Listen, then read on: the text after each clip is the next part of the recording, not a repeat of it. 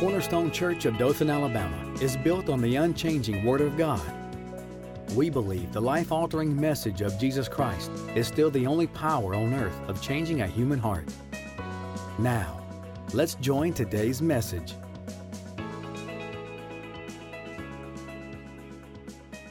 We're starting a new series, and actually the topic for the month of March will be Compel Them. And we'll read some scripture here in just a moment and go into more detail concerning what that exactly means. But what we're going to be looking at in the month of March, all 5 Wednesdays in March, is the passion, the desire, hopefully, that all of us should have in seeing the kingdom of God grow. Does anybody want to see the kingdom of God expand and grow? Can just raise your hand, shake your head, do something. We want to see the kingdom of God grow, don't we? We want to see it expand. We want to see people come into the kingdom of God.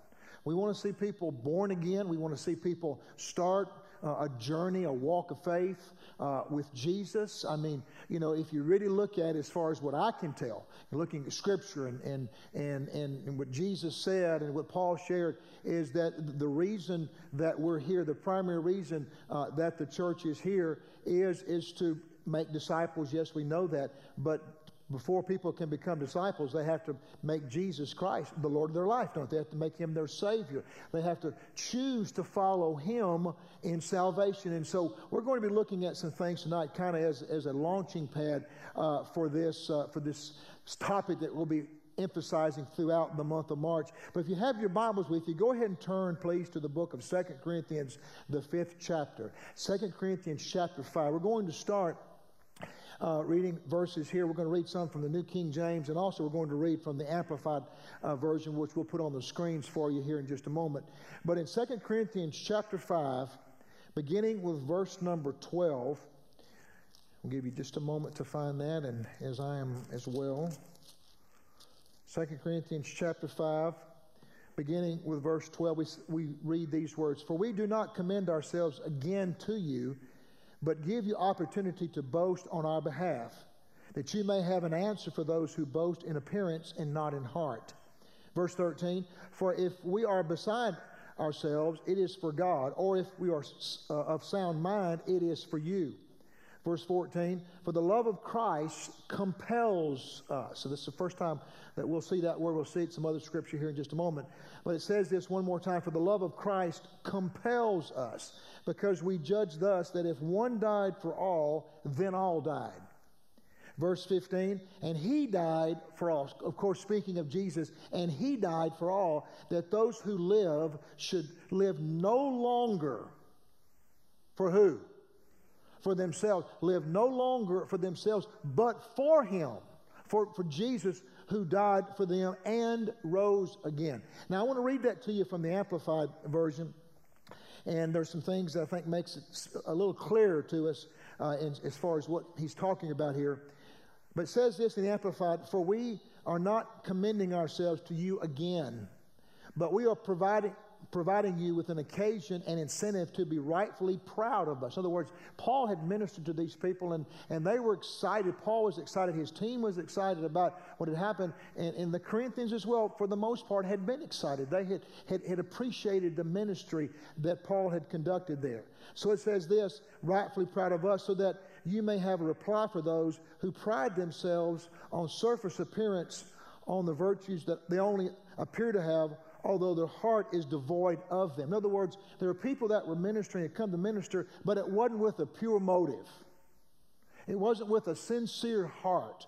You know, and many years ago, one of my spiritual mentors said that true ministry, impacting ministry, ministry that makes a difference in the lives of people, doesn't come from your head, it comes from your heart. You know, God can take and does take people who may not know as much, who may not have all of the book learning, if you will, that others may have, or even the theological training. But if they have a heart, if they have a passion, if it's something that's burning on the inside of them to do something great for the kingdom of God, or to be used by God in whatever way the Lord sees fit, those are the kind of people that God's looking for. He's not looking for people that have the most ability, although certainly will accept people, but ability alone doesn't always get the job done, does it? You can have ability. You can have really, really great ability. Of course, I relate so much to athletic teams, and pardon me for once again for bringing this up, but athletic teams, they can have people that have great ability. I mean, they can have people in the right position, their skill, they do their job with great, with their specific job with great skill and talent. But yet if the team is not together, in other words, everybody's kind of doing their own thing and there's no real sense of camaraderie, then it's just not going to be effective. But if you have a team of people that realize that they have a purpose, they have a call, they have a reason for doing what they're doing, I tell you what, God can take a team of people and do something great. Do you believe that? I mean, individuals, yes, to a certain degree, but there's nothing like a team of people working together that have joined together with a common purpose, a common vision, a dream, if you will, of doing something great for the kingdom of God. And so, we see here that Paul says that people came to him and ministered, but their heart wasn't there. They weren't really sincere of heart. And so we see here that, that when Paul and his team came, it was with a pure heart. There was no ulterior motives. There wasn't anything behind the scenes they were looking for. They just wanted to minister the love of God to these people. They wanted to minister the gospel to them. So that's what he's talking about here. Then it says this in verse 13, "For if we are beside ourselves, mad, as some say, it is for God and concerns him. If we are in our right mind, it is for your benefit." Verse 14, "For the love of Christ controls and urges and impels us." Now, in the New King James, it uses the word compel. Here in the Amplified, it says this: the love of Christ controls us, urges us, and also impels us, because we are of the opinion and conviction that if one died for all, then all died. Verse 15, "And he died for all, so that all those who live might live no longer to and for themselves, but to and for him who died and was raised again for their sake." Now, what I want to talk about with you tonight to kind of get this series started, is this word compel. In the Amplified, it said controls or urge or impel, but the word compel, as it's used in the Greek, it means this: it means to control, it means to urge, it means to impel, but also it means this: it means to hold together. It means to hold together. So Paul is saying here, it's the love of Christ that's urging us, motivating us. It's what is holding us together. What we're doing is being held together by the love of Christ. That's powerful, isn't it? You think about that. And you think about our lives and the directions that we go in and the things that we encounter. And, there's different things that hold us together, isn't it? Family can hold us together. I mean, the importance of what we're doing and seeing the bigger picture. But Paul said here, it's the love of Christ. It's the love of Christ that's holding us together. It's compelling us to do what we're doing. And, in thinking about a church and thinking about, let's even a bit more specific, thinking about our lives individually, what is it that holds us together? What is it that controls our lives? There are different things. Even after a person becomes a Christian, there are different things that can control your life. There are different things that can really motivate you and I to do what we're doing. And so hopefully we as a church understand that it's the love of Christ. It's his love for us. It's God's love for us. It's that unending, eternal love that God has for us that is compelling us to do what we're doing. We're not here, just to, kind of go through the motions. We're not here just to, kind of, build nice facilities. It's wonderful and good, and thank God for that. But there's more behind it than that. And Paul was saying here, one of the things that you need to understand as far as going forward is this love of Christ.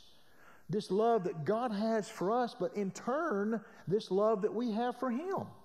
This love that motivates us to do what we're called to do. He said, so I believe Paul is telling them this: before that you can compel them and you can urge and encourage people, to follow Christ, to make decisions, to be born again or to serve God with all your heart, then we have to be controlled by the love of Christ.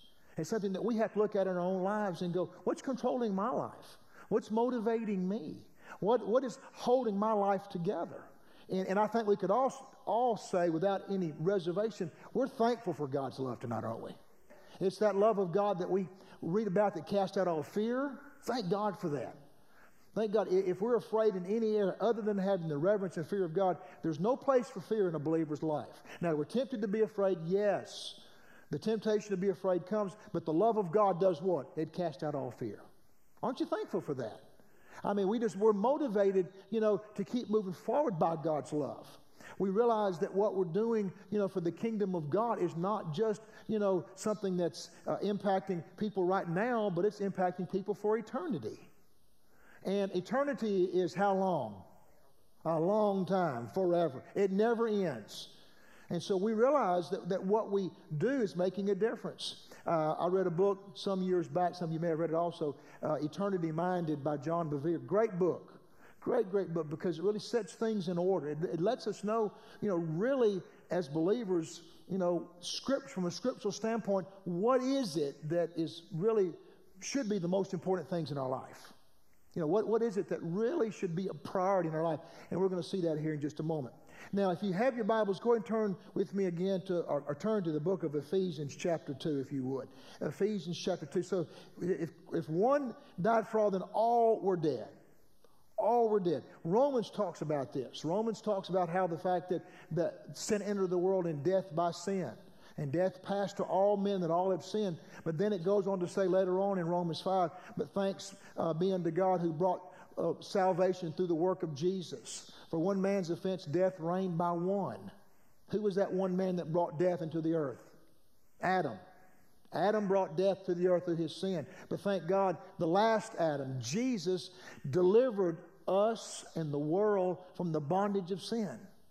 And so everybody needs to hear the message, don't they? Every person needs to hear about Jesus. And I know we live in a part of the country where we think everybody's heard about Jesus. Everybody knows about Jesus. Well, I mean, they may have heard about Jesus and may have some kind of, awareness of that name and maybe, different things about it. But as far as really knowing him, I'm not sure. Because, Jesus said something that's so powerful in Matthew chapter 7. He talks about, they said, well, didn't we prophesy in your name and we cast out devils in your name? Remember that? And did all these things in your name? And what did Jesus say? He said, depart from me, ye evil workers of iniquity, for I never knew you. That word knew there it means intimate.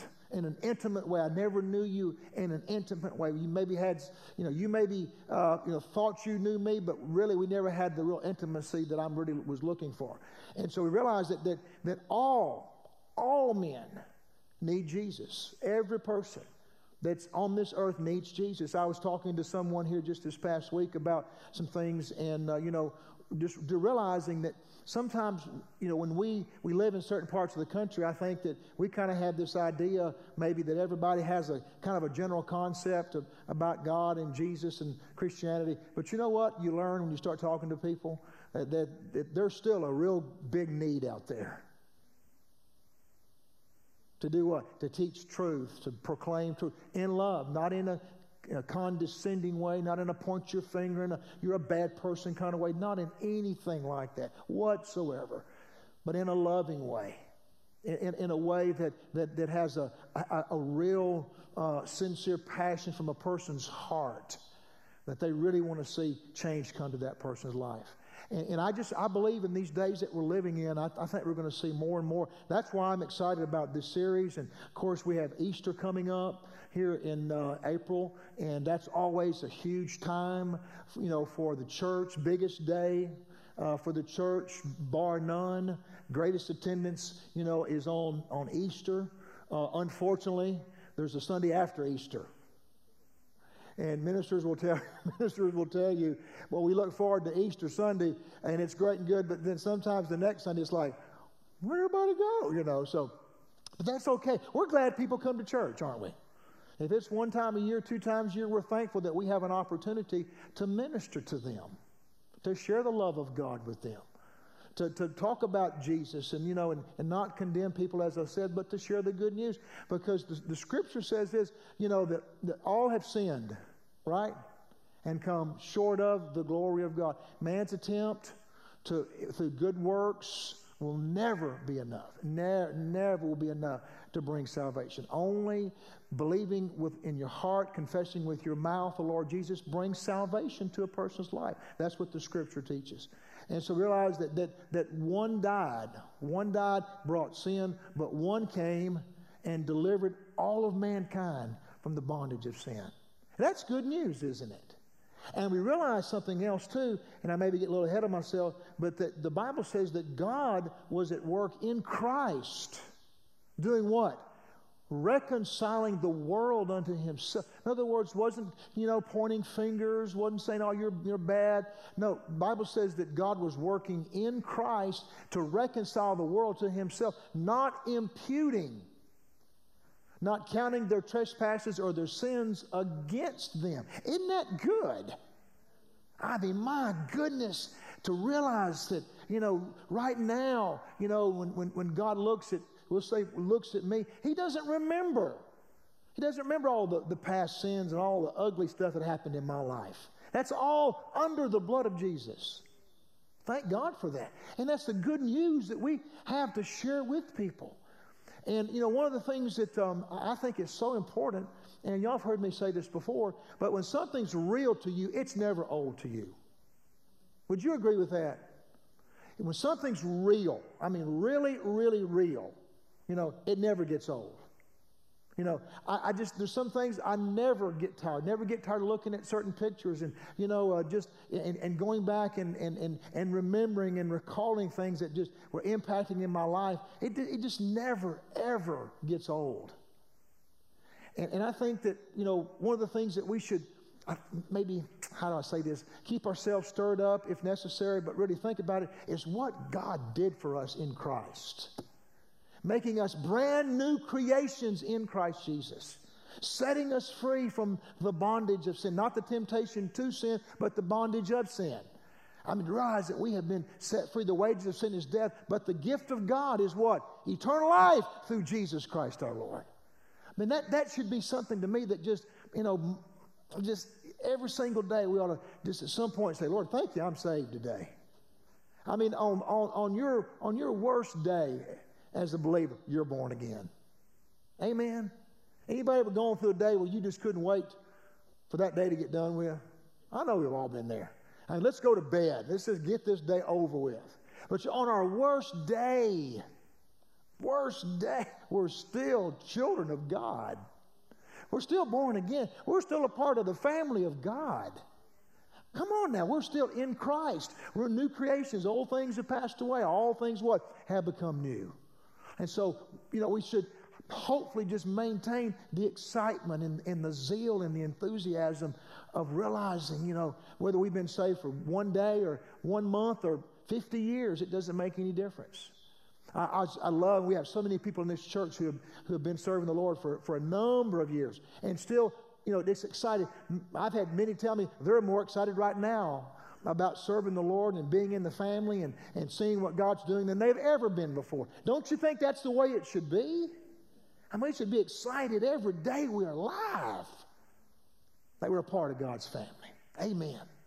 And so the love of Christ compels us, drives us, it motivates us. Now in Ephesians chapter 2, there's one other thing I want to say. I got a little ahead of myself. Back there in verse 15.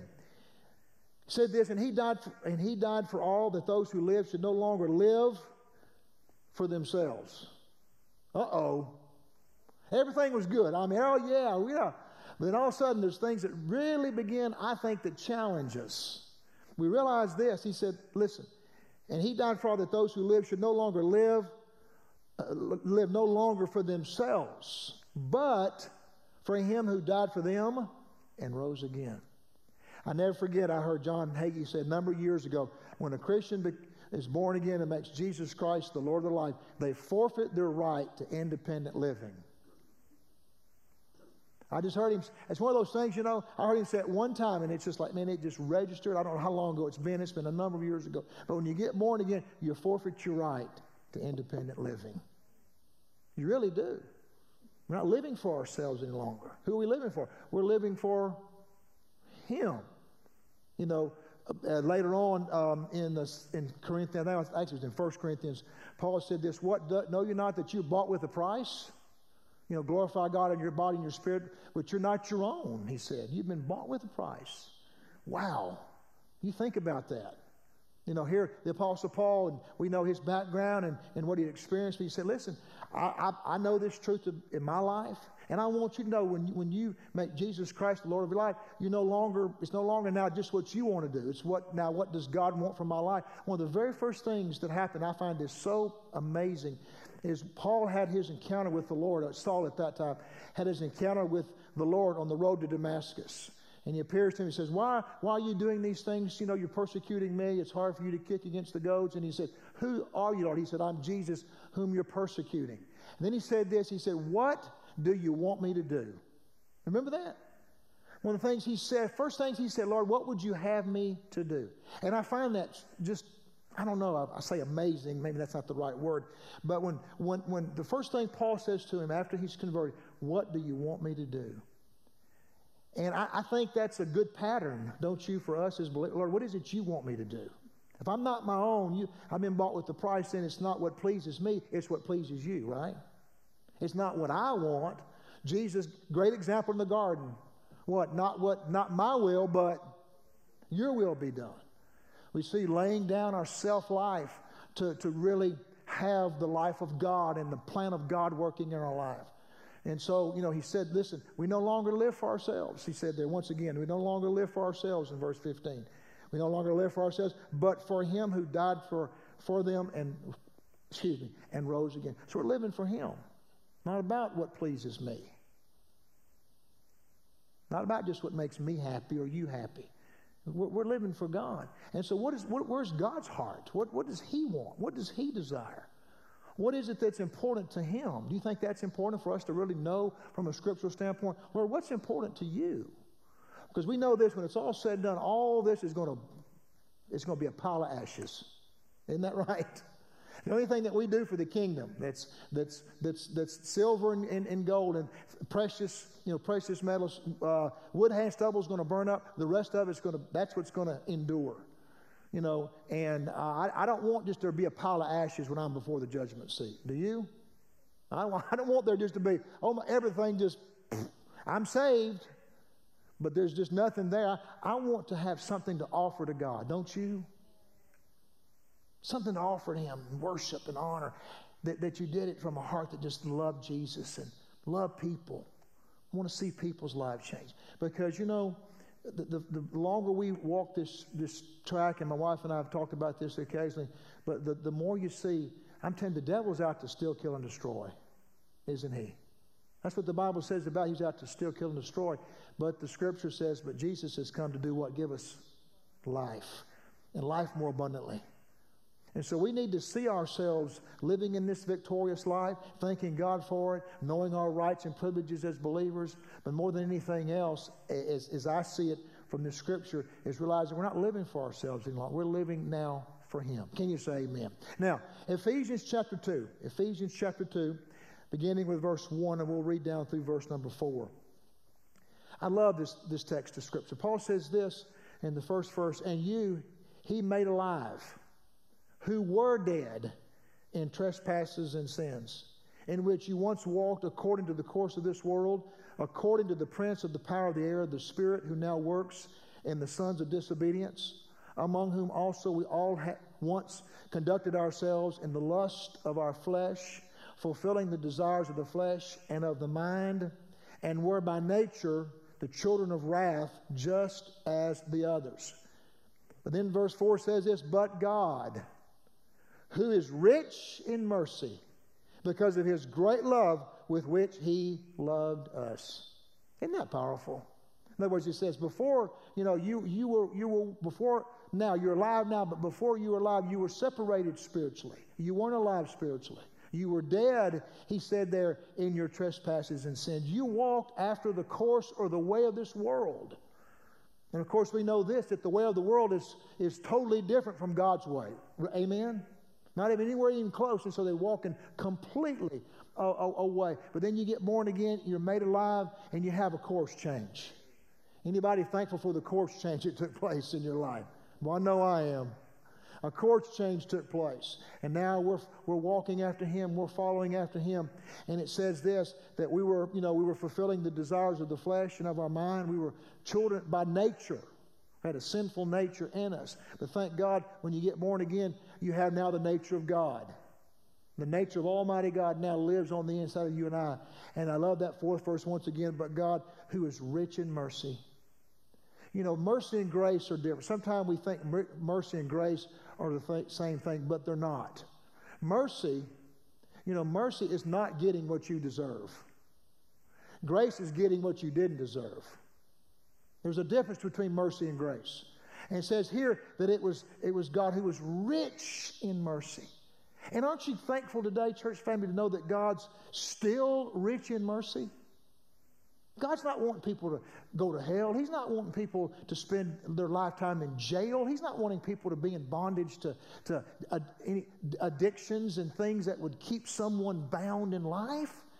He's rich in mercy. He said, for His great love wherewith He loved us.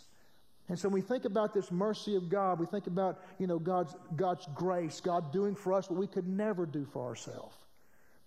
On your best week, you couldn't do one thing that would be good enough in your own strength to get to heaven.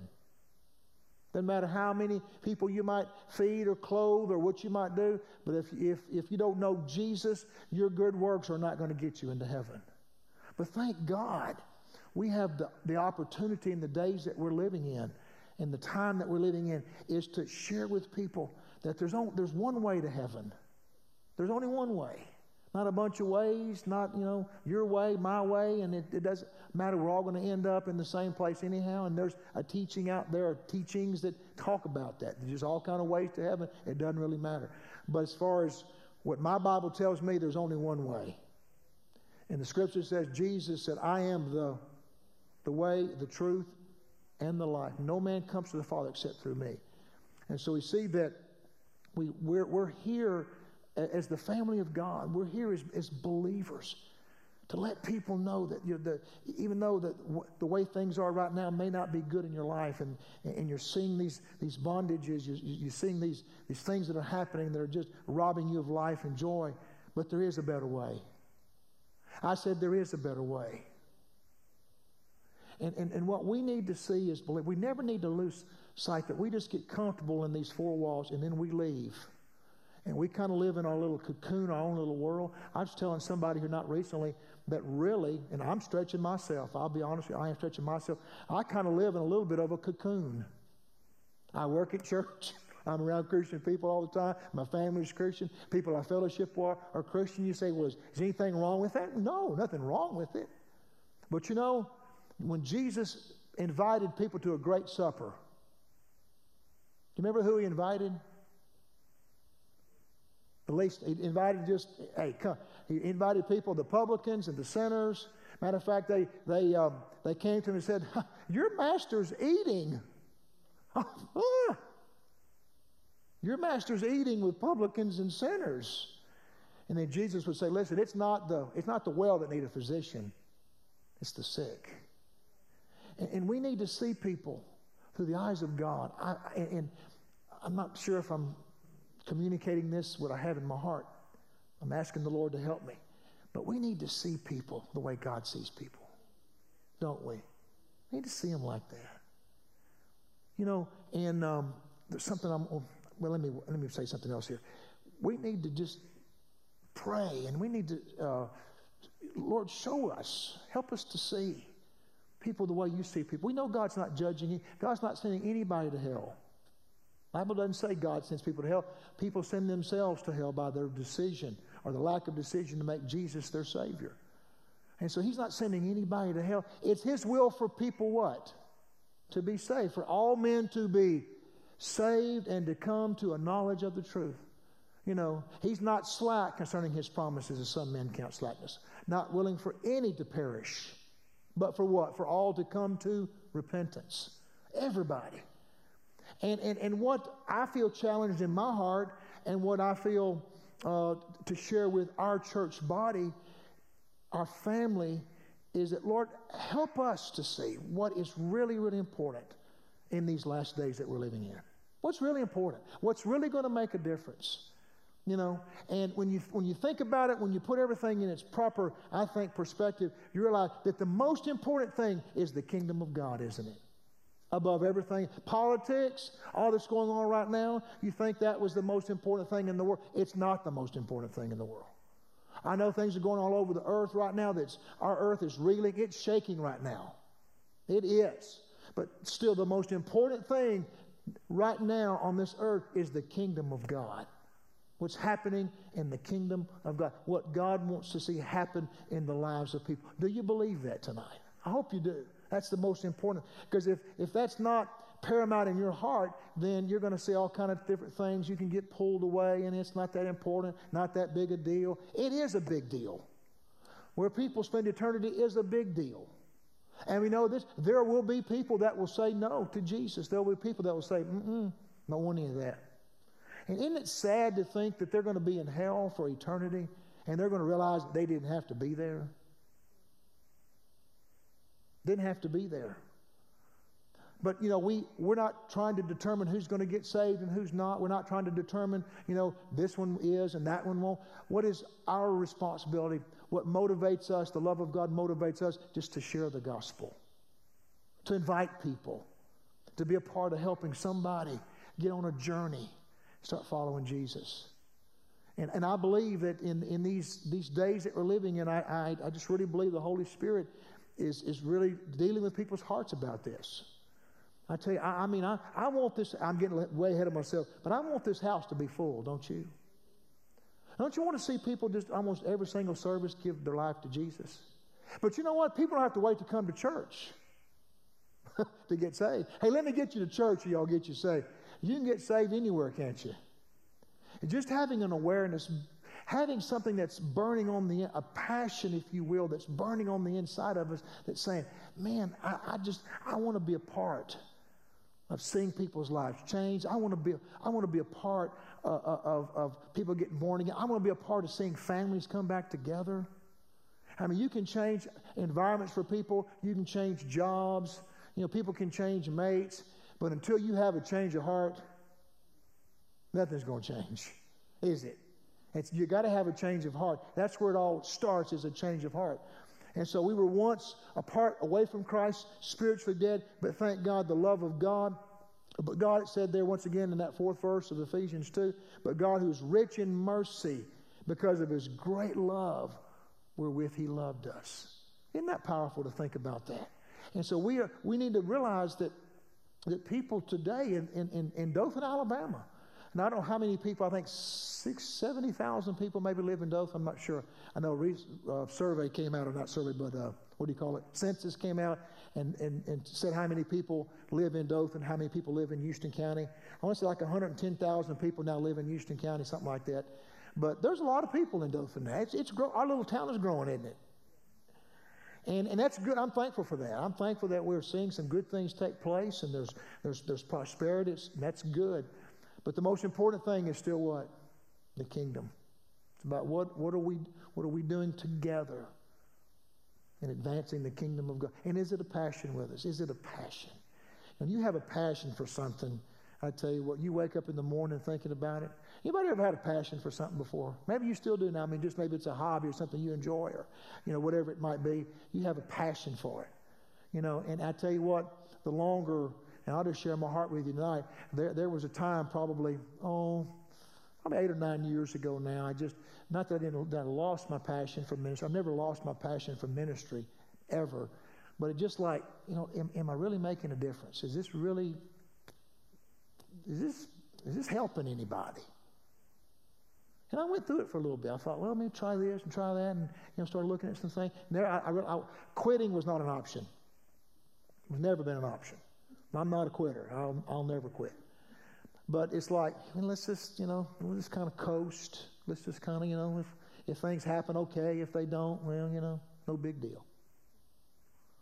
But I tell you what, I don't know how long it was. I don't remember, 4, 5, 6 months, maybe something like that. But I tell you what, there was a time, and I don't remember exactly where I was, so I don't want to say for sure, but I remember just with God, just something came alive again in my heart. And not that it was dead, but it had to get stoked a little bit. And I see one of my responsibilities is to keep everybody stoked up here. Got to keep that fire. Now, I can help you, but you know what? Sometimes you got to keep your own fire stoked up, don't you? Yeah, well, I'll just go to church and let Pastor do it. Well, no, it doesn't work like that. We're going to do our part, but yet it's a responsibility, I believe, of a believer to keep themselves motivated in the love of God, thinking about the grace of God, looking about who we are in Christ, and that's all good. But even more than that, I believe, is what about people? What about people? Where are they? Where are they going to spend eternity? Remember, Brother Hagin shared a story, and I've shared it with the congregation in the past, but he shares a story about a woman he had ministered to in the past, and she would not accept Jesus. She would not make Jesus Lord of her life, and so he lost contact with her. And he gets a call some years later. It's her daughter. She said, "Would you please come pray for her, Brother Hagin? She's not doing well. She's at the point of, we think maybe it's at the point of death. So, would you come and minister to her?" And he said, "Sure, I'll come." And so he's there, and she's just in a pretty much of a semi-comatose state. And he's talking to the sister. I don't think he's even prayed for her yet. Then all of a sudden, just out of nowhere, she rises up in bed. And she says, "Please tell me there's no hell. Please tell me there's no hell." And lays back down. That's it. And I don't know how much longer it was after that she passed away. I don't know. But it said it hit him. He said, from a feeling standpoint, I wanted to tell her, no, there's not. But he knew that there is a hell. There's a heaven to gain, and there's a hell to shine. There's both. There's heaven, and then there's hell. And so he said, I realized at that point it motivated him again to make sure that wherever he was and wherever he ministered, to let people know there is a hell. There is a hell, but there's also a heaven. Amen. And we want as many people as we can to go to heaven, don't we? But not just, yes, to go to heaven, but to live a productive, powerful life while they're down here. Amen. To help them see that and help them to experience that. And so we realize that there's so much riding, I believe, in these last days on the church and our responsibility in Dothan and America and around the world to make sure that we're preaching the gospel, right? Not preaching a feel good and, everything's okay. Everything's not okay from a scriptural standpoint. There's things that the Bible clearly lays out that are wrong. They're not part of God's plan. And so we preach the gospel in what? In love. Not out of condemnation or not out of, you're no good and you deserve hell. Everybody, I'm glad I didn't get what I deserved. How about you? I'm glad I didn't get what I deserved. I mean, oh my goodness, I'm glad I didn't get what I deserved. I didn't thank God, but there was an exchange that took place. Jesus took my place. Aren't you glad Jesus took your place? And that exchange, he became sin for us who knew no sin. That what? That we might be made the righteousness of God in Christ. So I stand before God righteous, not because of what I did, but because of what Jesus did. And I stand in him righteous. Glory to God. And that's what we have to share with people. And that's good news. It's good news. But what I want to see, and I'm talking about me, I'm talking about this church family, is getting excited. Getting excited about seeing people. Seeing people that maybe the world's given up on. Seeing people that, everybody seems to think it's always the down and outers that need Jesus. It's the up and inners that need Jesus too. Right? It's not just people that are down and out and, on Skid Row. It's people that sit in offices. It's people that sit in work in places of what the world may consider to be prestigious. They need to hear the gospel message too, don't they? So it's everybody. And so we're compelled by this love and this passion that we have for people. Now let me, we'll read this, Luke 14, and then I'll pick back up here in a couple of weeks, and we'll look at Luke 14 for just a moment. Luke chapter 14, beginning with verse 15, and we'll read this here, and we'll stop here in just a moment. But Luke chapter 14, verse 15, this is the parable of the Great Supper. I'm sure you've read it many times before, but let's read it again. and let it speak to us. Now, when one of those who sat at the table with him heard these things, he said to him, blessed is he who shall eat bread in the kingdom of God. Verse 16 says this. Then he said to him, a certain man gave a great supper and invited many, and sent his servants at supper time to say to those who were invited, come, for all things are now ready.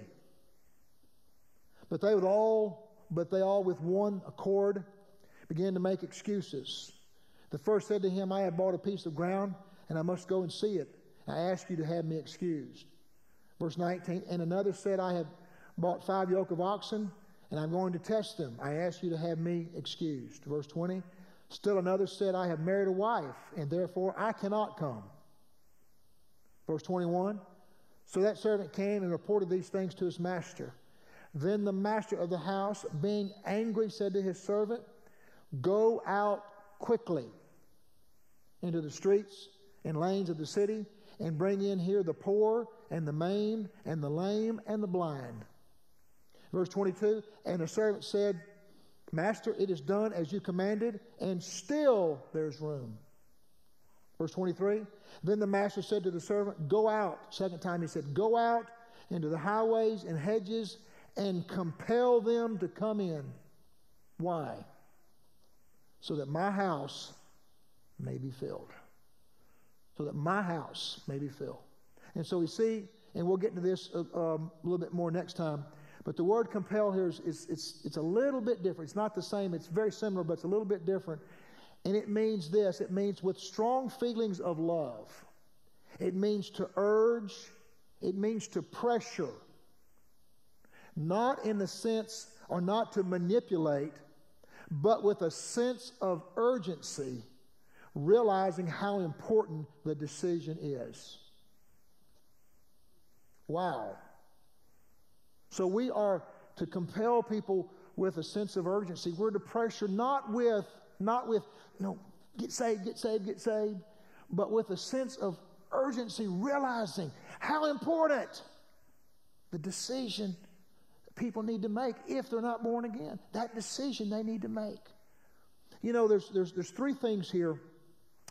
And we'll come back to this, but there's 3 things here that I see from this, 3 takeaways from this verse of Scripture, or these verses of Scripture. Number 1, he said this, to go out quickly. Go out quickly. To me, that says priority. Make it a priority. It's the most important thing. Remember, what's the most important thing? The kingdom of God. So he said, go out quickly. Number 1, so it needs to be a priority. What we're doing as a church, not just Cornerstone, but what the church is doing is important. People will try to tell you today, well, the church has lost its voice and it's not as powerful and not as impacting. Who says? The world says that? No, I believe the church is still approaching, and not there yet, but we're still approaching an hour when there's going to be a great, great, great work of God through the church. And we need to be ready for it, don't we? Make it a priority. You know, you can miss things sometimes when you're not alert, when you're not aware of things. You can miss it. I don't want to miss anything God has. How about you? Not one single thing. And so he said, I want you to go out quickly. A priority. Number 2, again he said go. And I believe he's saying this with a sense of urgency. So priority number 1, urgency. Is what we're doing urgent? Is it important? When something's urgent, you don't just kind of take your time and, just kind of meander around. When something's urgent, what does that mean to you? Let me just get what does urgent mean to somebody? Tell me what urgent means to you. Right away. Now. Quick. Very good. 911. This is urgent.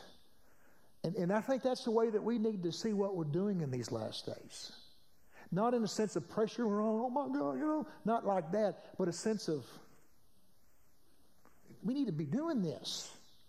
I need to be, in doing what God wants me to do in these last days and not wasting time, and because we all know time is flying by, isn't it?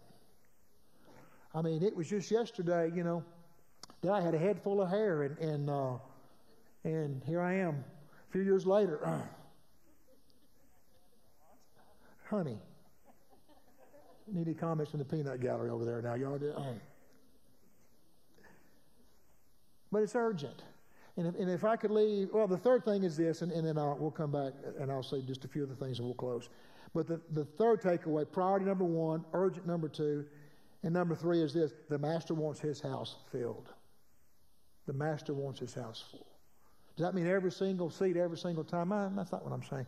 He wants his house filled. He wants people here. You know, we built this new sanctuary for one purpose, for ministry. That's it, for ministry. Opportunities to minister. And each one of these chairs is a story. There's a story here. There's a story right here.